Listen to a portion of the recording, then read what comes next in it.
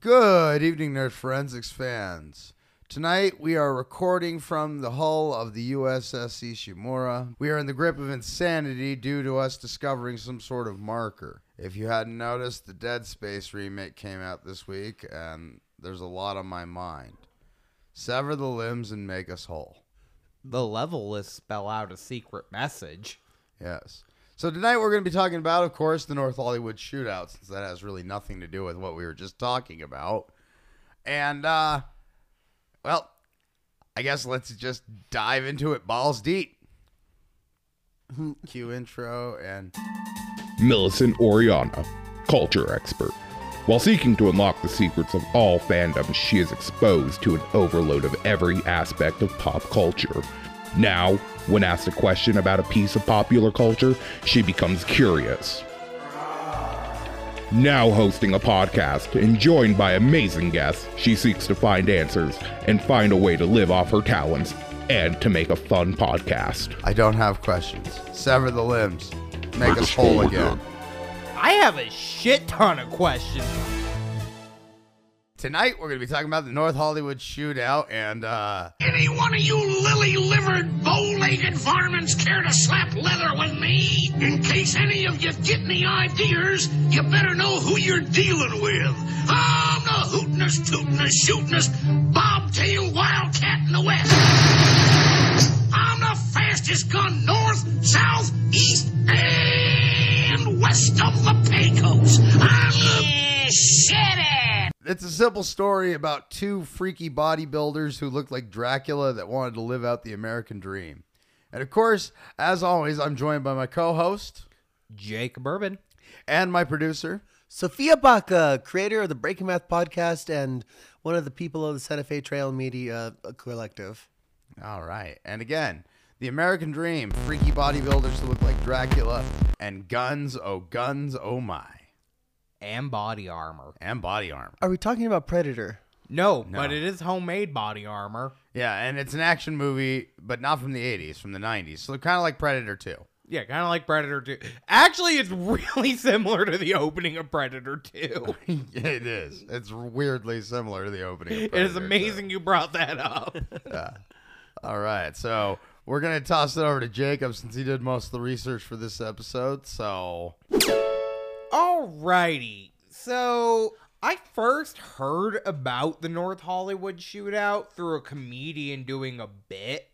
And he was bringing it up about how he knew a bunch of cops and how essentially this changed policing in America. I remember the Ron White bit where he's talking about how cops needed to play light gun games because he was like, one of the guys got so fed up he finally just shot himself. Yeah. So this was involving Larry Phillips Jr. and Emil Mataserano, who we will be referring to as Emil for the remainder of this episode. Okay, so you're telling me that we have armed robbers with body armor and advanced weaponry, and one of them's named Emil. Yes, and the other is named Larry. Okay, but there's a Clarence too, right? Can you fly, Bobby? Can you fly, Bobby? Clarence, no! Unfortunately, there is not a Clarence in To this what are you situation. referring? RoboCop. Because remember the guy from ER that was all, help me, and got hit by the car and exploded by Ray Wise when he was all, don't touch me, man. Don't touch me, man! And he throws him in front of the truck. That fucking In which movie? RoboCop. Yeah, RoboCop. Oh, yeah. Clarence is all driving it, and he's all like, when he hits him. Yeah. Yeah, use some RoboCop clips. Emil was the, think you can outsmart a bullet? That guy. Yeah. Yeah, the guy that was afraid of helicopters in ER. Because he got his arm chopped off. He got his arm chopped off by a helicopter. And Because he was waving it into a helicopter's blade like an idiot. and then he got I hit by a believe that helicopter would- later. I believe that would break a helicopter blade for real. No, it'll go clean through a limb. I've heard that. I've heard that It they're will just- also cause the helicopter not to be able to fly. It depends on the helicopter, really. Yeah, I've just heard that those blades are they're pretty sturdy, but they're also going incredibly fast. So Yeah. No, here's what it will do. The helicopter will become inoperable. Your arm will become missing. It will do both at the same time. ¿Por qué no las dos? It's like sticking your fingers into a lawnmower blade that's spinning. Yeah. You know, like it's like that guy that went through the turbine on that jet.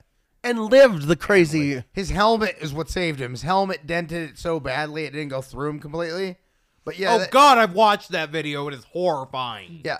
That means that you should always wear sunblocker before you go base jumping. No, it feels like that though. Oh yeah, it means that you should always check your safety crap. Like the dude gets sucked into an engine. It is horrifying. Actually, you know what? I've seen it. Yeah. Wear a helmet. Yeah, always wear a helmet. Just wear a helmet. Just in wear a general helmet at this in point. general at this point. You know, everybody wears a helmet. All your favorite people wear a helmet. Captain America wore a helmet in that weird movie from the 70s that was supposed to be an Evil Knievel movie. Captain Kirk? No, Captain America. But I was saying Captain Kirk, did he wear a helmet too? No, he never wore a helmet, but Never? that's because he was just there to destroy civilizations that offended him. That's why they created the Prime Directive because of him. Pretty much. I mean, he interfered with the development or with planets that were developing all the goddamn time. Well, the Prime Directive sometimes gets in the way of the story. Well, It here's does. the thing, though. And that's why captains have to violate. I watched Captain Kirk destroy 3 planets in the original series that offended him. That is true. One of them, they were Nazis. They were Nazis, and the other one, they were mobsters. So, I mean, both those planets probably needed to be destroyed. But, the one that didn't how did have they destroy love, the though, Nazi planet, though? Wait, what? How would they destroy the Nazi planet? with fire. Yeah, I mean, how else do you kill Nazis? Like, give money to and resources and guns and stuff to the people being oppressed. It seems like it's like No, they were all Nazis. This man. Germany sucks. They had already conquered the planet. They exterminated everybody who wasn't a Nazi. Yeah. What made them Nazis still? Who knows? But they were Nazis. Nazis The still. point is, though, there was no fixing them. There was I fire. getcha. Yeah, No, they no, were yeah, I just get you now. Just like the extermination. I just want to Mobster. make sure there wasn't like, let's set fire to Dachau and Berlin. They No. turned into Daleks and were screaming exterminate. Yeah. He killed a planet full of Daleks. He also killed a planet full of mobsters, which everybody was a mobster, and it's kind of like the Futurama. I know Big Vinny said he was giving me the kiss of death, but I still think he was gay. Did he use his tongue? A little. Like, it was kind of like that planet. Yeah. So, yeah, that does happen in Star Trek. But, yeah, wear a freaking helmet. Speaking of not wearing a freaking helmet, let's get back to our friends in the body armor. Oh, they both had helmets. Anyways, so Larry and Emil first met at Gold's Gym in Venice, Los Angeles, California in 1989. So, they both developed a kind of a relationship over just weightlifting and bodybuilding. Steroids. Yes, there was definitely some steroid abuse going on. This is Venice Beach. Okay, this sounds like the beginning of one of 3 things. Gay. A gay romance, an action movie, Cult. or a crime. Well, it's definitely 2 of the 3. I don't think that they were in a relationship together because nobody has ever said that about them. But they might have been. Well, they might have been. I mean, maybe. Emil had kids, so I don't know. They could have been using working out as an ersatz sexual relationship. Dylan! You son of a bitch. What's the matter? The CIA got you pushing too many pencils? Huh? Had enough? Make it easy on yourself, Dutch. Okay. Never did know when to quit, huh? Damn good to see you, Dutch. Like, I'm not going to say that they were or weren't because I didn't see any information that said they were. But a cult and a crime definitely sound right. A cult, a crime, and an action movie definitely sound right. Or business partnership. I mean, yeah, you could technically call it that. Oh, I guess I have to hear a little more. So before meeting Larry, Emil was a habitual offender. He was responsible for multiple real estate scams and counts of shoplifting, which, kind of petty crimes to... Yeah, I was going to say, those are all pretty petty. He runs everything out here in Brooklyn. Numbers, protection, dope, prostitution. Victimless crimes, Mikey. Yeah, kind of petty crime. Nothing really, super terrible. Okay, I guess they are bad. Well, yeah, I mean, general crimes are bad. In general, when you're scamming other people out of their money, that's pretty bad. Unless they're like a rich D-hole. So Emil was born in Timișoara, Romania, to parents who relocated in LA in 1974. He went to school and was eventually qualified as an electrical engineer. So he's not dumb by any means. This dude seems like he was pretty smart. Oh yeah, but if I know anything about engineers, sometimes they're so smart, but they're smart enough to convince themselves of really like terrible terrible ideas. I mean, do you know what the most common profession for a terrorist is? Dilbert. Yes, engineer. I just thought you were talking about just being Dilbert. I thought being Dilbert made you a terrorist. I mean, we all know about the hate crimes and the white powder that he was sending people. Yeah, you didn't hear it from us, but Eric Rudolph was the inspiration for Dilbert. Anyways, Emil was a qualified electrical engineer. He did run a computer repair business, but unfortunately this was not a very successful business, as he either didn't do a good job or he just didn't get clients. This was... Come on, I preloaded it with pirated Photoshop. This was in like the early 90s, so... Oh, yeah. I don't know, there weren't too many home computers at that point. No, they were getting bigger, though. They were starting, but it wasn't he was kind of ahead of his time in a way. Because, the home computer repair business, that started booming in, the mid to late 90s, right? Yeah, around the time that he found his new calling. Yeah, around the time he found his new calling. So, on July 20th, 1993... Larry and Emil had a great idea. Then he got an idea. An awful idea. The Grinch got a wonderful, awful idea. They would rob an armored car outside a branch of the First Bank in Littleton, Colorado. Oh, good. And that would be the last time anything tragic would happen in Littleton. So Exactly. So you're not only stealing from an armored car, you're stealing from an armored car in front of a bank. Exactly. Where the white blood cells are going to coagulate. Now, I feel like this is probably a good point to bring up that Larry and Emil, they had a favorite movie. It's a movie that I actually do enjoy quite a bit. It's a little film by Michael Mann known as Heat. I've got Heat on DVD at home. We're watching this when for less money we could be watching Robert De Niro and Al Pacino. Shh. Shall call thee Jove, shall wait upon thy cup and fill thee nectar. Their enticing eyes shall serve as crystal. I'm going to pretend I am watching Heat. Okay, let's pretend we're just watching Heat. So, if anybody's unfamiliar with Heat, it is essentially about a crew of bank robbers and high-end heist. Yeah, and what can go wrong. And what can and probably eventually will go wrong. Again, I actually do like Heat quite a bit. I think it's one of the better, heist movies out there. It's pretty great. I also do like Michael Mann as a director. I think he has a very interesting style. Yes. Anybody who saw Red Dragon, there's a much better movie called Manhunter that Michael Mann directed. And also Public Enemies is pretty great. Say what you will about Johnny Depp. Public Enemies is a fun movie. He also did, what's the one with Jamie Foxx and Tom Cruise? Oh, Collateral. Yeah, he also did Collateral. Yeah, Tom Cruise plays a little person who's an assassin. Sorry, Tom Cruise is a little person who plays an assassin. Sorry, Tom Cruise is Tom Cruise playing an assassin. Learning, though, that this people who are trying to pull off a heist, that their favorite film is Heat. It just reminds me. It's like an investment banker whose favorite movie is The Wolf of Wall Street, or what's The Wolf of Wall Street from the 80s? Oh, Glenn Ross. Well, no, Glenn Ross is not. That's Gil, the movie. Well, what's the one with the white collars and the gray shirts? I know exactly. Wall Street. Yeah. Wall Street. Okay. Wall Street. Yeah, that's why I kept saying Wall Street.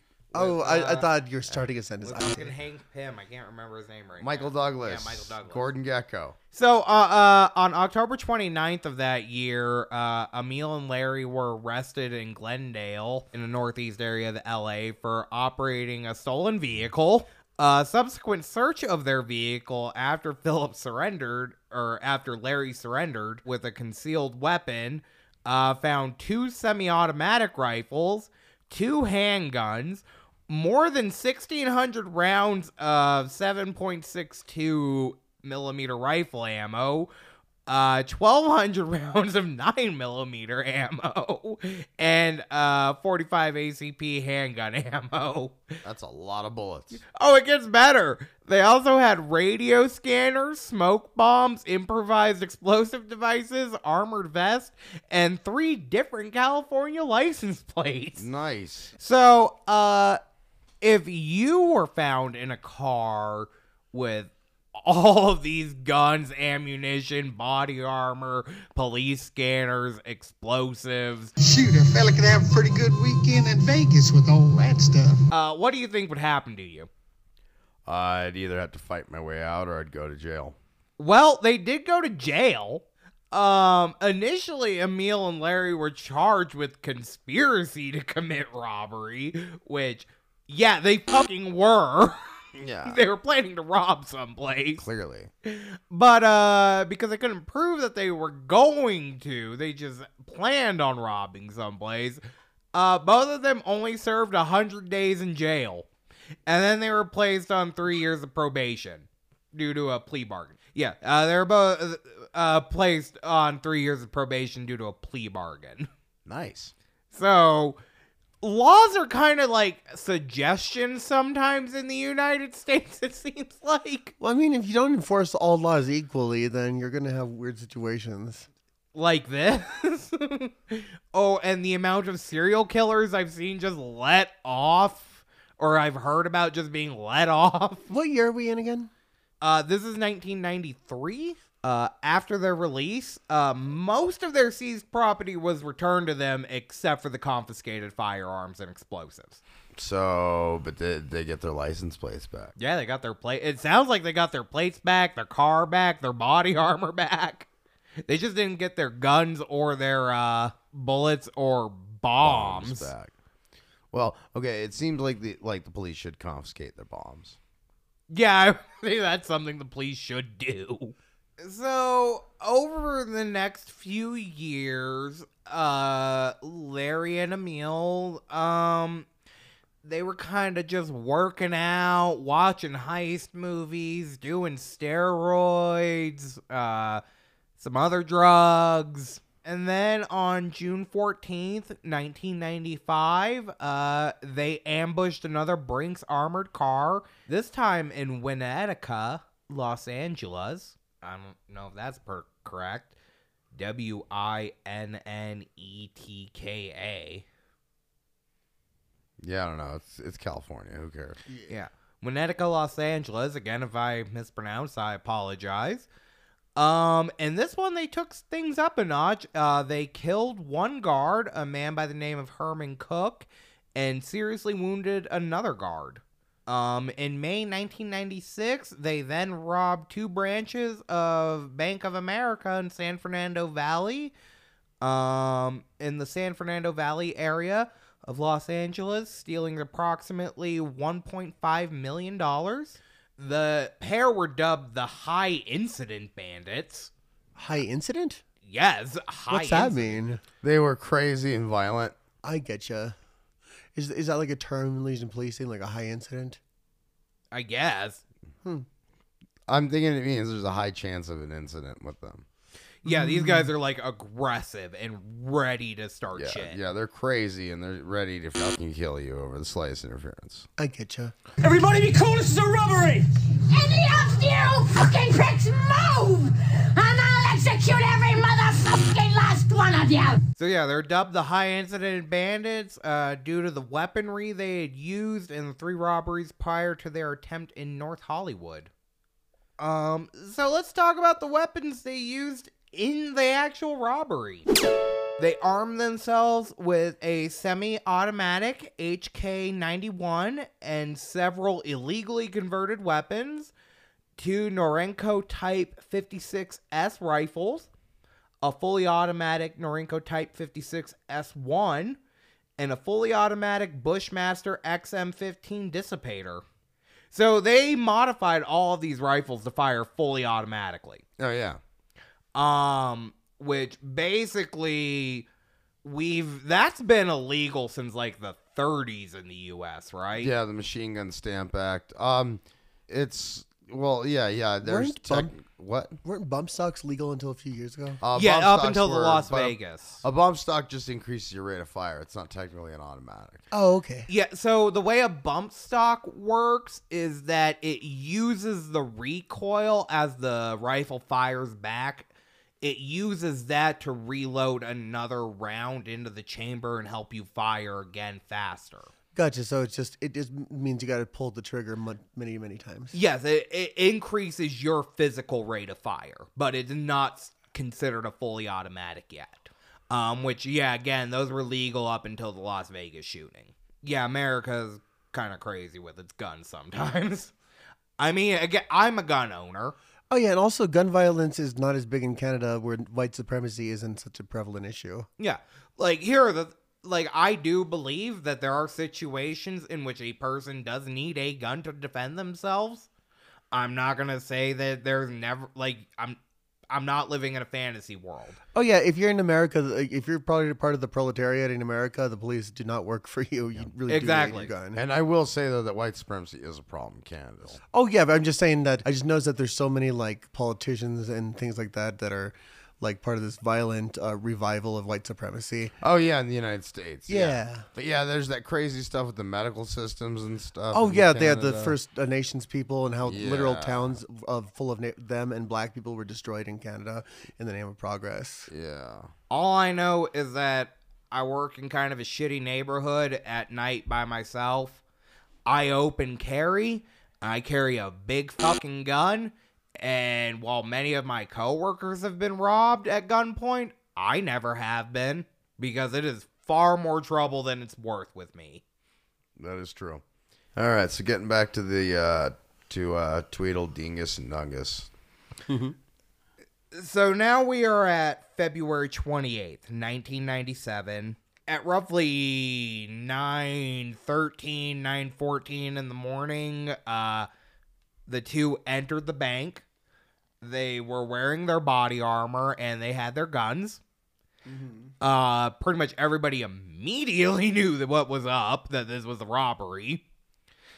They were just there to make a deposit. No. They were there to rob the bank. They had gone so far in their preparation as to trigger an alarm earlier in the month to time out the police response time to that bank. How long it would take them to get there. Smart. That is smart. They actually did plan this out pretty well. Also the morning of, so they entered armed with their HK-91s and their Norincos and their Bushmaster and all their other fucking guns. They had allegedly filled a jam jar with gasoline and placed it in the back seat of their getaway vehicle with the intention of destroying the car, to destroy the weapons and any other evidence they had tracked with them. Larry wore roughly 40 pounds of equipment, including a Type 3A bulletproof vest and groin guard. So body armor comes in different levels. Type 3 will stop a good amount of rifle rounds. Yeah. It's pretty heavy duty armor. And it can't be reused once, right? I can take a couple shots before its integrity gives away. Yeah, you're thinking of a Kevlar vest, which is a level 1 armor. Yeah. Gotcha. Because it goes from level 1 to level 4. Level 4 armor it's basically a steel plate in front of your chest. So that'll stop bullets until they punch a hole through it. Larry had a load-bearing vest with multiple military ammo pouches and several pieces of homemade body armor crafted from spare vests. They'd basically sewn other Kevlar vests together to make leg and armor. Oh, Or Jesus. an armor. Sorry. Yeah. So level 1 armor. Yeah, basically level 1 armor protecting their legs and arms, their extremities. And they also had ballistic helmets, which, again, a ballistic helmet will stop pretty much all pistol rounds and most rifle rounds to a degree. Emil wore only a Type 3A bulletproof vest, but included a metal ballistic plate to protect his vital organs. Additionally, each man had sewn a watch into the back of one of their gloves in order to monitor their timing. Again, since they had timed the police response to this robbery. Yeah. Before entering, they took phenobarbital, prescribed to Emil as a sedative to calm their nerves, and forensic toxicology also found ephedrine and phenylpropanolamine. I'm just gonna let Sophia say it. Fuck me. Phenylpropanolamine. They found that in Larry's blood and phenytoin in Emil's blood. And I think the phenylpropanolamine is the stuff in certain cold medicines in Europe, but I might be wrong. I was going to say, I mean, Sophia, you're kind of more the pharmacologist here than me. So, I mean, I assume you know how fucked up they were. Well, okay, so it sounds like they're just doing, like, a basic, kind of speed with phenobarbital kind of thing, which is a classic combo because it's like, you zoom out, but, like, you're able to concentrate really hard on what you're zooming out on.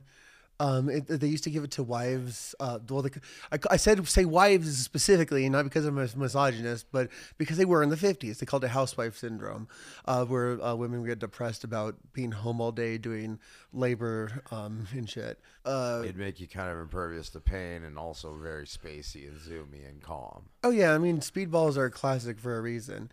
So, anyway. But yeah, they were very concentrated, and they were probably not making the best decisions unless they had everything planned out in advance. Which, honestly, they kind of did. Because, again, they tested the police response time, which they estimated to be about 8 minutes from their previous test. They had the watches sewn into the back of their gloves so they could keep a constant look at the time. Larry had also used a radio scanner to monitor police transmissions prior to the robbery. But unfortunately, fate had a different plan because at 9:16 a.m. when they were walking into the bank, they were spotted by 2 LAPD officers, Lauren Farrell and Martin Perello, who were driving down Laurel Canyon in a patrol car. So they were seen from the road holding up the bank, so there was like clear windows or something? No, they were seen walking into it with all their body armor and guns. Oh, they didn't even by wear 2 cops just driving by. At least wear a Matrix-style duster, then people just gonna think you're a weirdo. First of all, it's not a jacket, it's a duster. It's like a jacket, only it's longer, thicker, and far more badass. I look like Lorenzo Lamas, and women find it irresistible. Well, that part's just simply not true. Exactly. Like, no, they saw them fully kitted out, walking into the bank ready to rob this shit. Like, it is a horrible twist of fate, kind of, that they, like, just wrong place, wrong time. Yeah, those cops definitely were, like, just in the... I mean, for them, right place, right time. Yeah. For the robbers, definitely wrong place, wrong time. Oh, yeah, it was just kind of one of those, like, you look over and you're like, holy crap. Yeah, like, am I fucking seeing this? It's like that meth lab that you saw get caught, Millie. Did you want to talk about that super quick story? Okay, so back in the day, I was smoking a bowl with a friend in his car. Not of meth, just weed, right? Just weed, yeah. And I locked eyes with a police officer as I was, like, lighting this pipe. And he looked at me, and I remember I saw his lips move, and he mouthed, "You," and pointed at me. And I was like, oh, no. And he flipped on his lights and did a U-turn. And in front of us was a van. That van gunned it down the road, and the back opened up and a bunch of chemicals spilled out. Plus a bunch of glass equipment. Mm-hmm. And we saw them, like, down the road getting arrested, and we were like, wow, so that was a mobile meth lab. Guy must have not slept in a couple days, saw the police, and was like, oh, no, they're after me. Anyway, so yeah, so it reminds me of that. Yeah, lucky fucking break. Yeah, so the police spotted them, and they reported a possible 211, which was the code for a robbery. As they entered the bank, each armed with their Norenko Type 56 S1 rifle, they forced customers leaving the ATM lobby near the entrance into the bank and onto the floor. A security guard inside saw the scuffle, and the heavily armed robbers and radioed his partner in the parking lot to call the police like a smart person would do. Yeah. Cause you're a security guard getting paid minimum wage at a bank. That is not your problem to deal with. Yeah, that is not the time to die. Yeah, don't be a hero for that. So they gather everybody into the main lobby where Larry fucking yells out, "This is a fucking holdup." Because he's in a movie of his own mind. Yeah, I was going to say, I'm pretty sure everybody already understood that's what it was. Oh, guess what? They then did the classic open fire into the ceiling. Of course. Did they shoot somebody? I bet they... No, they shot the ceiling up. Oh, yeah, but aren't there usually offices above a bank? Depends on the bank. If it's a two-story building or not, yeah. It would depend on the bank. We watched the video of this, so that didn't look like a two-story building. Yeah, they just fired in the roof because it was like a movie. Yeah, they just wanted to be in a movie. They wanted to be in heat so bad.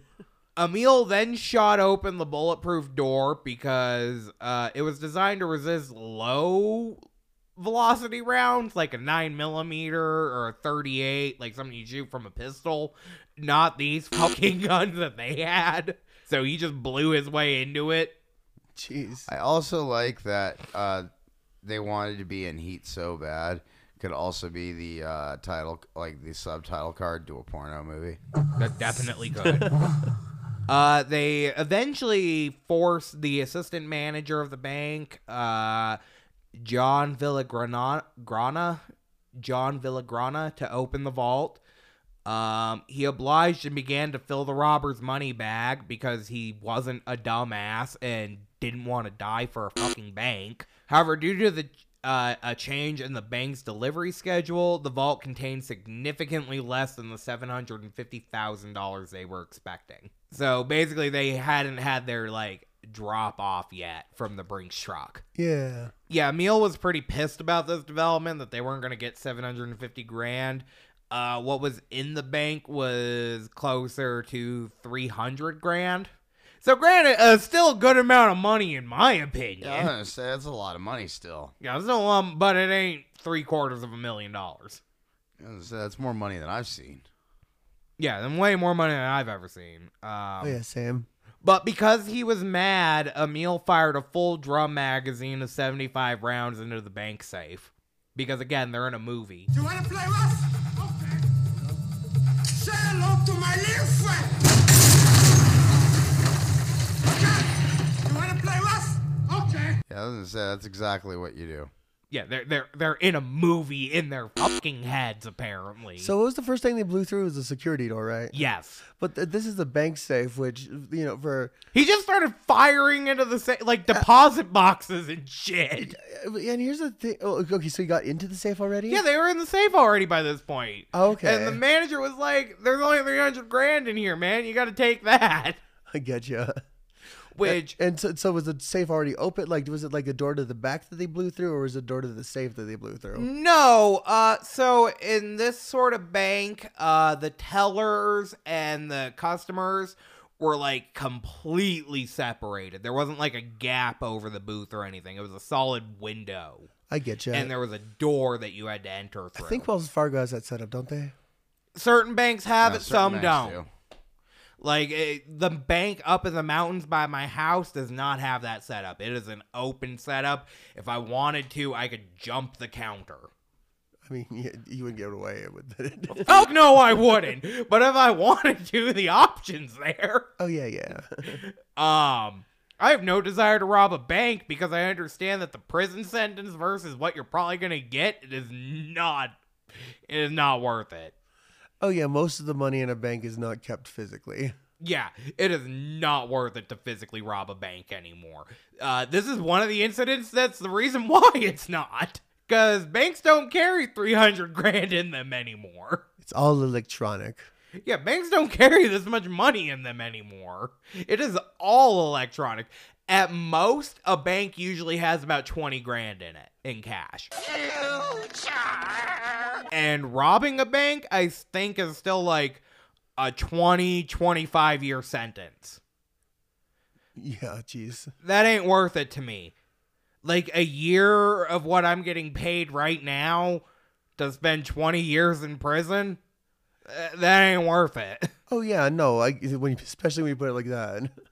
Yeah, that's a good way of putting it. That ain't worth it to me. It's not worth it to rob a bank. So, yeah, because they're in a movie, he just fired an entire clip, an entire barrel drum into the bank vault. Because Emil got mad that they didn't have as much money as he thought. Before leaving, the robbers locked all of the hostages in the bank vault, which there was about 30 people in total. Jeez. Which, at least they didn't kill them. I mean, I'm surprised they didn't suffocate. Well, the cops were already outside at this point. Response time of 8 minutes. Yeah. Oh, no, the cops saw them walking in. Oh, yeah, that's right. The cops from the... So they were, like, on it immediately. Oh, there was also 3 dye packs, which all later exploded while ruining the money they stole. So they didn't even get the 300 grand. The dye packs ruined it. God.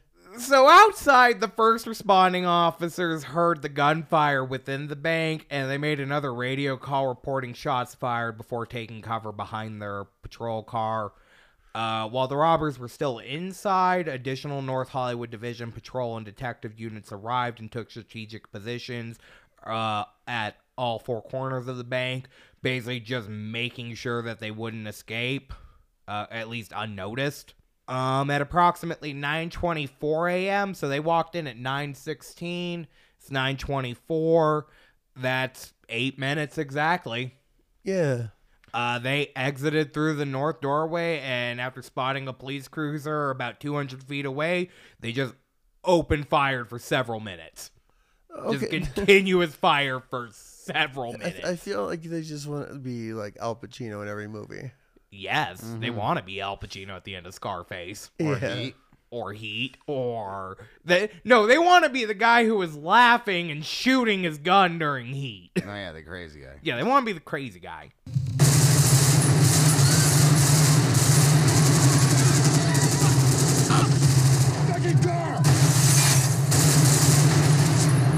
He exited through the north doorway, and they just started immediately opening fire. In the initial shooting, Larry wounded Sergeant Dean Hayes, Officer Martin Whitfield, Officer James Zobravan, and Officer Stuart Guy, and Detective Williams Krulik and Detective Tracy Angles, as well as 3 civilians that had taken cover behind Sergeant Haynes' patrol car. Damn. So yeah, he just like sprayed and just hit everybody, it seems like. Larry had also fired at a LAPD helicopter flown by Charles D. Paraguay Jr. As it surveyed the scene from above, forcing it to withdraw to a safer distance. The news footage we were also watching of this, because you can watch the entire thing happening in real time on fucking YouTube. They opened fire on the helicopter that we were watching in that too. Oh, yeah. Yeah, the news chopper. Yeah, the news chopper. So they were just shooting at anything that moved, it seemed like. Larry briefly retreated inside, and then he reemerged through the north doorway while Emil exited through the south exit. They both continued to engage police officers, firing sporadic bursts into the patrol cars that had been positioned. Now, here's the big thing about this event, is that they both had these heavily modified weapons, and the LAPD, they had basically their standard issue Berettas and a couple Smith & Wesson 38 revolvers and a 12 gauge pump shotgun. So they were severely outgunned, and they were out armored in this engagement. Interesting. Yeah, like... So, what? I'm assuming they're loose. Generally, yeah. Because the handguns and the shotguns couldn't even penetrate the armor that Emil and Larry were wearing. Like they couldn't. They were feeling like the taps of it, but the bullets weren't penetrating. That's cool. So, being outgunned as they were, normally you would call the fucking SWAT team in this situation. Mm-hmm. Unfortunately, the SWAT team was out on an exercise during this day and at this time. So they were like way off in the fucking canyons of Northern California, like doing like a fucking run. So they were not in the capacity to fucking join to help the remaining officers. Yeah, they were like way off somewhere. Yeah, so by the time they got the call and returned, it was like 40 minutes had passed.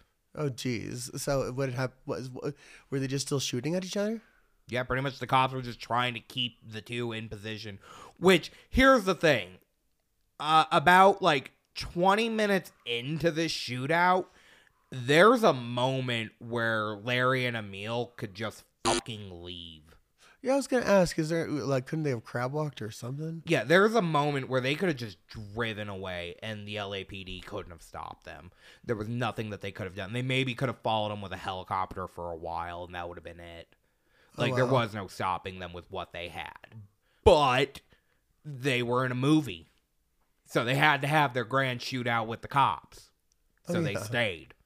And this was their downfall. Several officers went to a gun store that was nearby, and being that the owner of the gun store had a good relationship with the police, so he was just like, you guys are in a shootout, here, take whatever guns you need.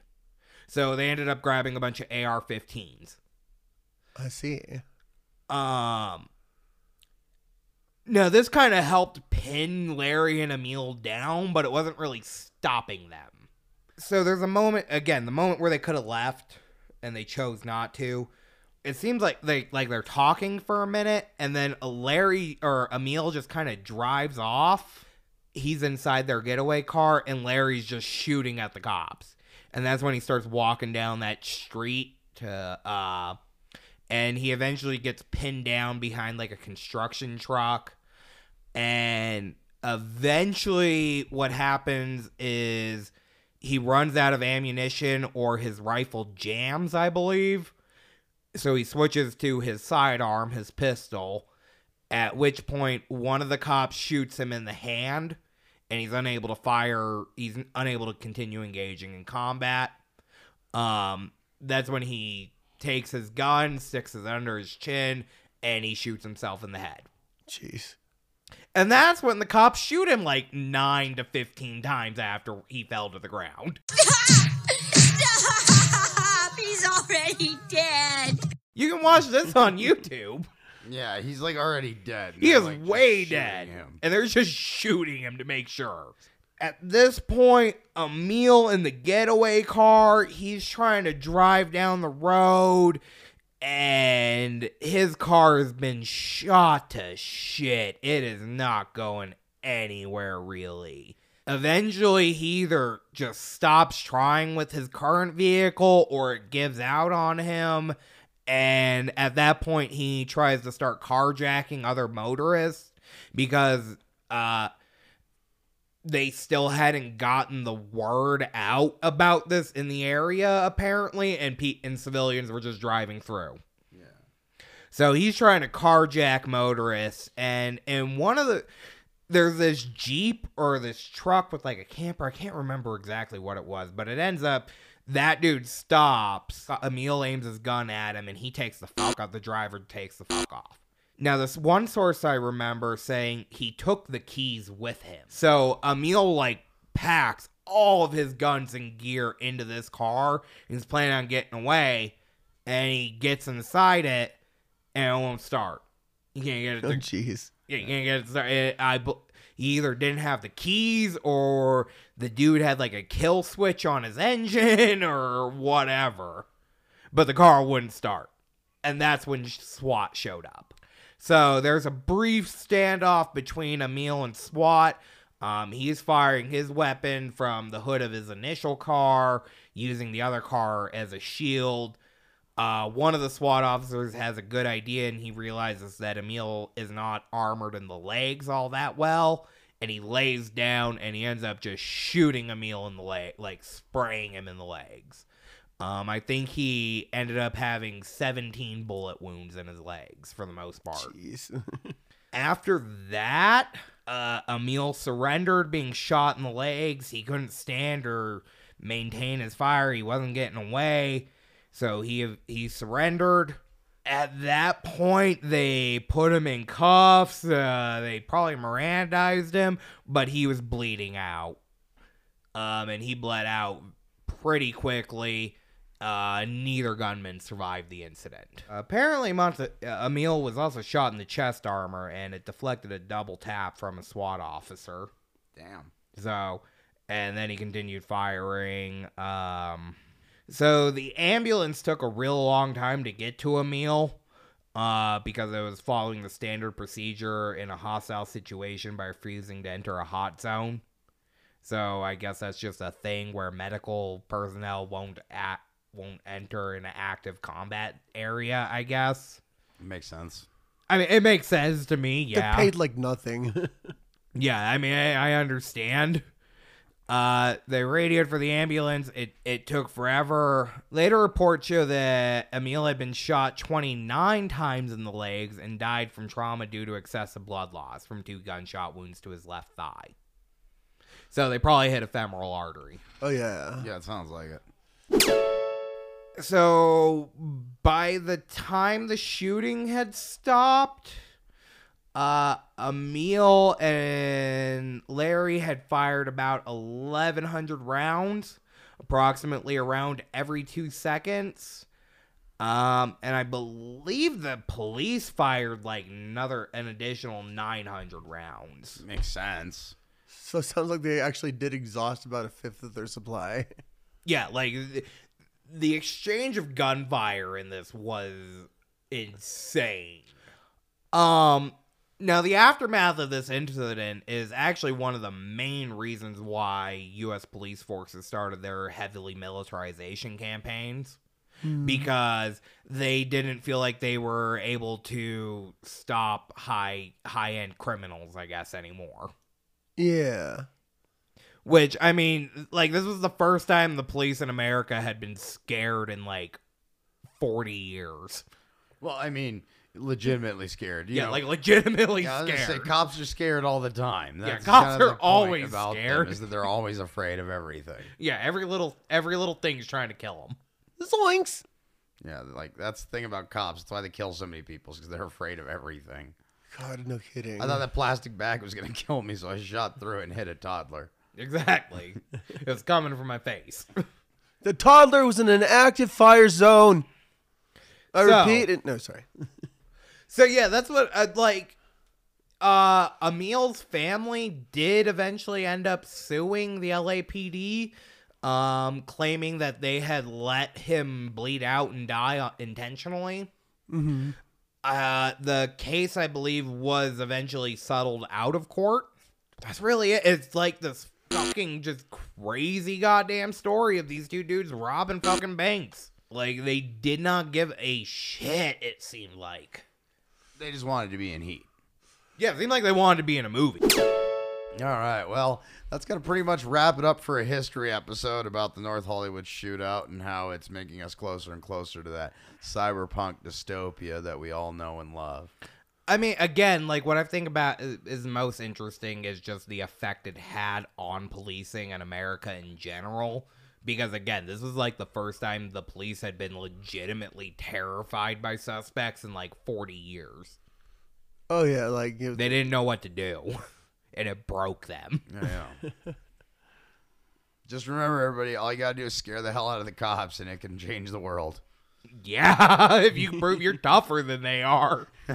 You show them that you're tougher than they are, they're not going to know what to do. All right, and with those words of wisdom, we're going to close out. Good night, everybody.